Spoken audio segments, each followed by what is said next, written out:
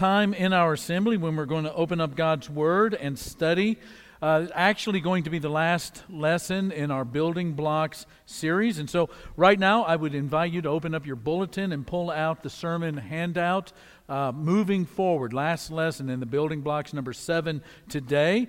You can use it as we go through, make notes on it, maybe some things that you might want to study or think about later in the week. On the back is the MPG, which again, for those that are not familiar with the MPG in the world means miles per gallon. It's how far you can go on a gallon of gas. MPG for us is how far you can take the sermon down the road this next week. And so M stands for memorize. There's always a verse that's there for you to memorize. There's a P for prayer, suggestions for prayer time this week, as well as glorify. Typically there's an action or maybe some questions to answer as you think about the topic and the theme of the sermon and how it can be applied to your life in some more concrete ways. Now, one of the things that was always unacceptable in the family that I grew up in was settling for the minimum when it came to our education. So report card day would come. I'd go home with a report card, not all A's, hand it to my parents. They would say, that's a pretty good report card. But then they would ask, did you do your best? Could you have done better? Did you do your best? And I go, hey, man, what do you want? I passed. Isn't that good enough? I passed. And they would say, well, if that's the best you can do, then yes. But if you can do better, then no. And they knew a really important truth about life that they were trying to get instilled in my thinking, my brother's thinking, and it's this. There is more to growing up than getting by. There is more to growing up than getting by. Same is true with marriage. Amen? Ladies, what would you do if your fiancé got down on one knee, took your hand into his, and asked, what is the absolute minimum requirement for me to stay married to you? What is the lowest level of commitment? What is the fewest number of daily affirmations you require? What is the least number of words that we need to speak to each other each day? What is the highest number of disappointments allowed? What is the highest level of ignorance possible? Now, don't answer that question. Now, there is, when you think about marriage and license and all that, there is a legal status to marriage that only requires a signature on a piece of paper we call a license. But marriage, as created by God, is a legal status where a growing and exclusive and intimate relationship is the perk. So here is a really big marriage truth. It takes more than the minimum requirements to build a great marriage, right? It takes more than the minimum requirements to build a great marriage. The same is true in our life of faith. The way that it is with education and with marriage in nearly every area of life, it's true with our life of faith. Have you ever heard somebody say, hey, all that matters is I just get inside the door of heaven. I just get inside of the gates. Well, again, we're talking about minimum requirements, right? Which misses the whole point of salvation. Salvation is more than stopping something bad from happening to you. Salvation is about something miraculous that's going to happen inside of you. Being born again means growing up again. You're born as a babe in Christ, and from that day forward into the day that you see God face to face, you are growing up again into the adult likeness of Jesus. Now that brings us to the letter that we call Hebrews. We don't know who wrote it, but what we do know is that it was written to some Christians who are struggling with their faith. In fact, they're thinking about leaving their faith. And the problem is they hit these rough spots in daily life that are requiring them to have a mature faith. They don't have it. They are not maturing. They are not growing up. And because that's true, it has become a liability to their faith. And so kind of right there in the middle of the book of Hebrews, we read chapter 5 beginning in verse 11. We have much to say about this, but it is hard to make it clear to you because you no longer try to understand. In fact, though by this time you ought to be teachers, you need someone to teach you the elementary truths of God's Word. 3 words, all over again. You need milk, not solid food. Anyone who lives on milk, being still an infant, is not acquainted with the teaching about righteousness. But solid food is for the mature, who by constant use, circle those words on your outline, who by constant use, that means just using it all the time, right? Have trained themselves to distinguish good from evil. And so there is a lot of truth in this statement that there is more to growing up in the faith than growing old. There is more to growing up in the faith of Jesus Christ than growing old. And that's why the author, immediately following Hebrews chapter 5, says, so let us stop going over the basic teachings of Christ, about Christ, again and again and again and again. Let us go on instead and become mature in our understanding. Surely we don't need to start again with the fundamental importance of repenting from evil deeds, placing our faith in God. You don't need further instructions about baptisms, the laying on of hands, the resurrection of the dead, and eternal judgment. And so, God willing, and believe me, church, God is willing, we will move forward, we will move on to further understanding. And so it has been that passage that has formed really the basic text for our study. And there has been a theme statement that has gone along with it every week. The theme statement is this: you cannot attain maturity until you retain the elementary. They are your building blocks. As the building blocks are the curriculum you first received as an infant and as a little toddler, where you learned your colors and your 1, 2, 3s and ABCs. These are the foundational building blocks of your faith. You take these and you move on to maturity. You cannot attain maturity until you retain the elementary. And as we've said before, there are 6 building blocks. These form the foundation to what it means to grow mature in our relationship with God, of becoming Christ-like in all things and living as a disciple of Jesus in the mission of God, His human project on earth.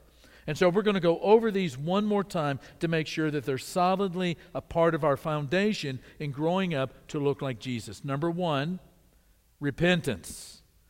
Repenting, our definition of repentance is this: repenting is reorienting. When you become a child of God, your life is on a completely new and different trajectory. You have repented. You stop moving away from God. You stop trying to put as much distance between you and God as possible, and you start moving toward God.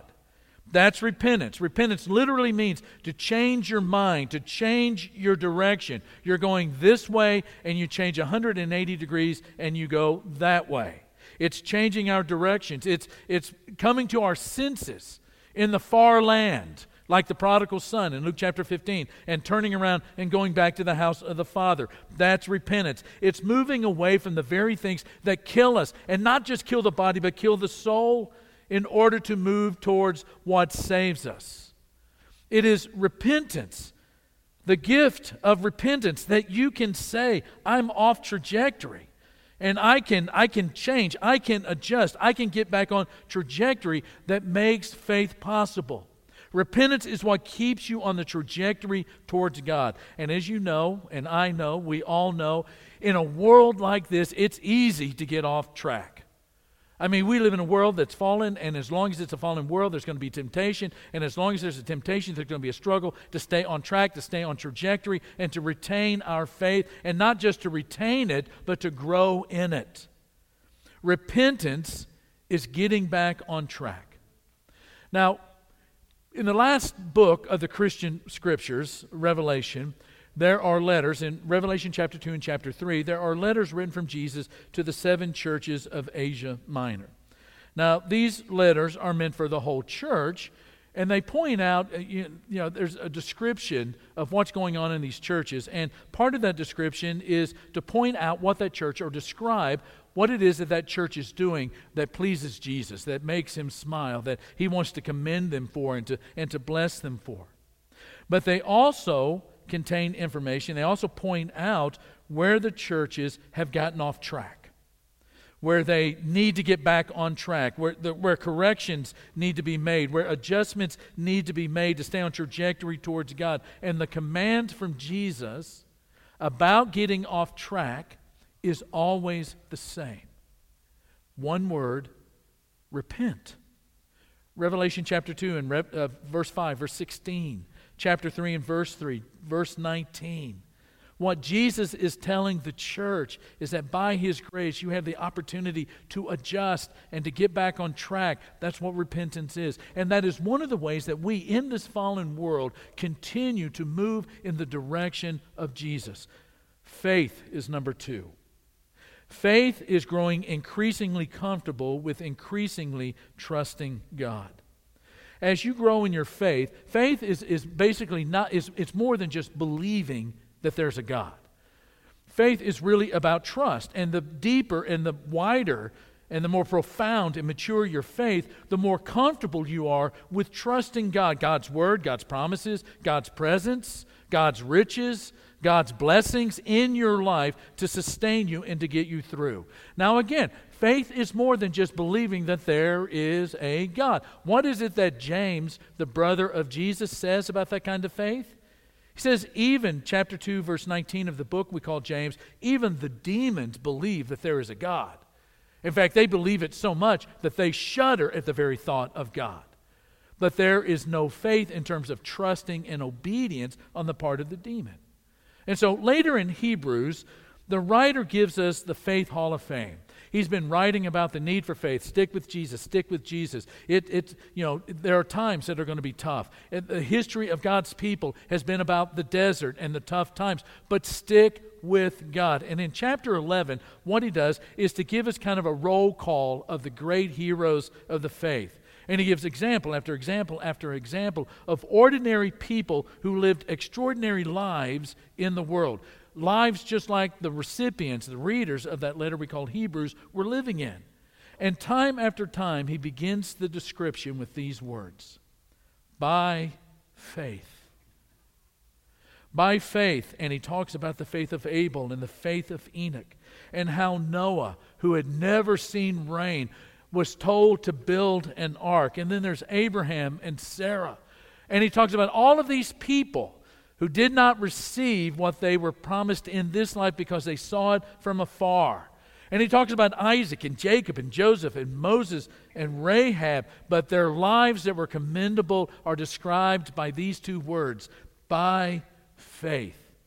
And the reason that they are examples is because they exemplify. They are examples. They're tangible. You can read about them and you can imagine them in your sanctified imagination. See them living out the definition of faith found in the very first verse of Hebrews chapter 11. Faith is confidence, that increasing, growing trust. It is confidence in what we hope for, the assurance about what we do not see. And so repentance is what keeps us on track. Faith is growing more and more trusting and comfortable in that trust of living life with God by faith every day. Number 3 is baptism. Being renewed as a human being begins with a new birth. So we have that story in John chapter 3. Nicodemus, who's this super hyper religious guy. He is a Pharisee. He is a member of the Sanhedrin. He is a religious leader and a well-known teacher in Israel. And he's hearing about Jesus, and he's probably even encountering some of Jesus, his teaching. And one night, because it's a little bit dangerous to be seen, at least by Pharisees, with Jesus, he goes at night. And Jesus cuts to the chase, and he says to Nicodemus, I'm going to tell you the truth, Nicodemus. No one can enter the kingdom of God. Now, he's saying this to a super religious guy. No one can enter the kingdom of God unless they are born of water and the Spirit. In other words, baptism. Baptism ushers in a new life. You participate in your baptism as you're standing and you go down into the water and you come back up to newness of life. You are participating in the death and the burial and the resurrection of Jesus. Romans chapter 6 talks about that. The word symbolism never appears. It is a participation in your baptism of the death, burial, and resurrection of Jesus. And not only is it a participation in all of that, but it is also that point in life that you begin to look more and more like the Christ. At the very end of Galatians chapter 3, Paul says, "So in Christ Jesus you are all children of God through faith. For all of you who were baptized into Christ have clothed yourselves with Christ." And so what happens every morning is you get up and spiritually, mentally, in your mind, you are basically taking off the old clothes and putting on the new clothes that look like Christ. That is the imagery that Paul uses in places like Colossians chapter 3. That wherever you go, you should look like Christ because you've clothed yourself with Christ. And so faith and repentance and baptism are part of that foundational the block building of your faith. The fourth is laying on of hands. And the laying on of hands, as we have defined it, is that expression of God's active participating in daily life. It's a kind of a visceral, visible expression of God's presence in your life. It is a reminder that the invisible God is present. And so, in those examples that we have of laying on of hands, when we lay our hands on another person of faith and ask God to bless them, the way that Israel did to the sons of Joseph, he is connecting them to a path. He puts his hands on their heads and asks God to bless these boys. He's connecting them to a path. And when we lay our hands on a person that is struggling in prayer, whether it's an illness or there's a big decision that they're facing or there's something that just seems bigger than they are, that visceral, physical touch is a reminder, it is a connection that God is real and His power is real and that God blesses His people. And when you lay your hand on somebody, and we always do it in appropriate ways and with permission, but when you lay your hand on somebody and pray for their healing or pray for them to receive wisdom on high, it is a reminder that God is real. And then when we lay our hands like on a child, the way that Jesus did, where He gathered them up into His lap, put His hands on them, and He blessed them, we're connecting people to God's care. Laying on of hands, baptism, repentance, faith, and then judgment. Judgment is God's hard stop to all the bad stuff. It's His hard stop to all the bad stuff. And this is what we looked at last week. 1 John chapter 4, verse 17. This is how love is made complete among us, so that we will have confidence on the day of judgment. In this world, we are like Jesus. You know, something that maybe we should talk about more, or guys like me should talk about more, is, one of the ways that you know that God is working in your life, that you are being blessed by God, is through the development of the fruit of the Spirit in your life. When you are baptized, not only are your sins forgiven, you're participating in the death, burial, and resurrection, but as Peter says in Acts chapter 2, you're receiving the gift of the Holy Spirit. And as you receive the gift of the Holy Spirit, one of the ways that Spirit works in your life is as a power to bring about what you can never bring about on your own. And so as you walk by the Spirit, Galatians chapter 5, there are things that begin to happen in your life. Where there was lots of anger and hate and indifference, there's now love. And where there was anger, there's now self-control. Where there was harshness, there's now gentleness. And after a while, through space and time, as you consider your life and you're using these building blocks to grow in maturity, you begin to realize that the guy that I used to be is a used to be. He no longer exists. There is all of this Christ-likeness that is beginning to develop in my life. Where there was impatience, there's now patience. Where there were grudges and bitterness, there's now forgiveness. Where there was this lack of self-control there, and idolatry and greed and materialism, now there is self-sacrifice and generosity. There are all of these things that begin to develop in your life, and you know without a shadow of a doubt that it was not you, because you've been trying all your life to become that person and could never do it. It is only by the power of God, and you recognize. And it is a confidence that on the day of judgment, God will bless you into His eternity. And one of the things that we talked about last week too is that history is not meaningless or aimless. When we as disciples of Jesus think about history, we think of history this way. It is the scene of the unfolding of God's good will in creation. That history is going somewhere, and how we live in the present matters for the future, because what we look forward to in the future is, and this is the last building block, the resurrection. Life goes on because death is gone.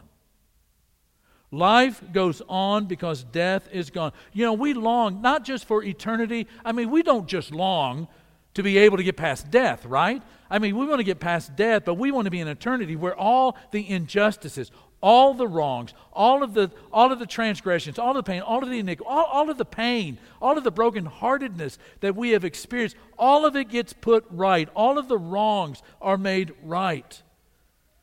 And I mean, this is something that goes long before we existed. I mean, 800 years before the time of Jesus, you've got this prophet by the name of Isaiah, one of the great Old Testament prophets. And towards the end of the book that we call Isaiah, he writes and he says, see it. He says, see, I will create new heavens and a new earth. Do you see it? I will create new heavens and a new earth. The former things will not be remembered, nor will they come to mind. We long for the way that things are supposed to be and will be one day. If you listen closely, you can hear something in the earth that just cries out to be made right. And Isaiah says, see, look for it. In your sanctified imagination, see it. The pain of lost loved ones, gone. The pain of old griefs, the pain of old grievances and of deep regrets, completely forgotten. Weeping mothers and the cries in war, nevermore. And death, never again. Death, never again. My friends, the resurrection defines reality. The resurrection redefines what reality will look like, and it will be different from what we experience today. There will be a day when God wipes away all tears, and the former things will never be remembered. They won't even come to your mind. It will be a place where there are no cancers, no death, no pain, no disrupted relationships. There will be nothing to forgive, because the knowledge of God will cover the earth as the waters cover the seas. And that is the new reality. And if you want to live in that new reality, that can begin today. And we would love to talk with you. We'd love to study with you. We'd love to converse with you, dialogue with you, what it means to be a disciple of Jesus, beginning today and living forever, beginning today. Let's stand and sing.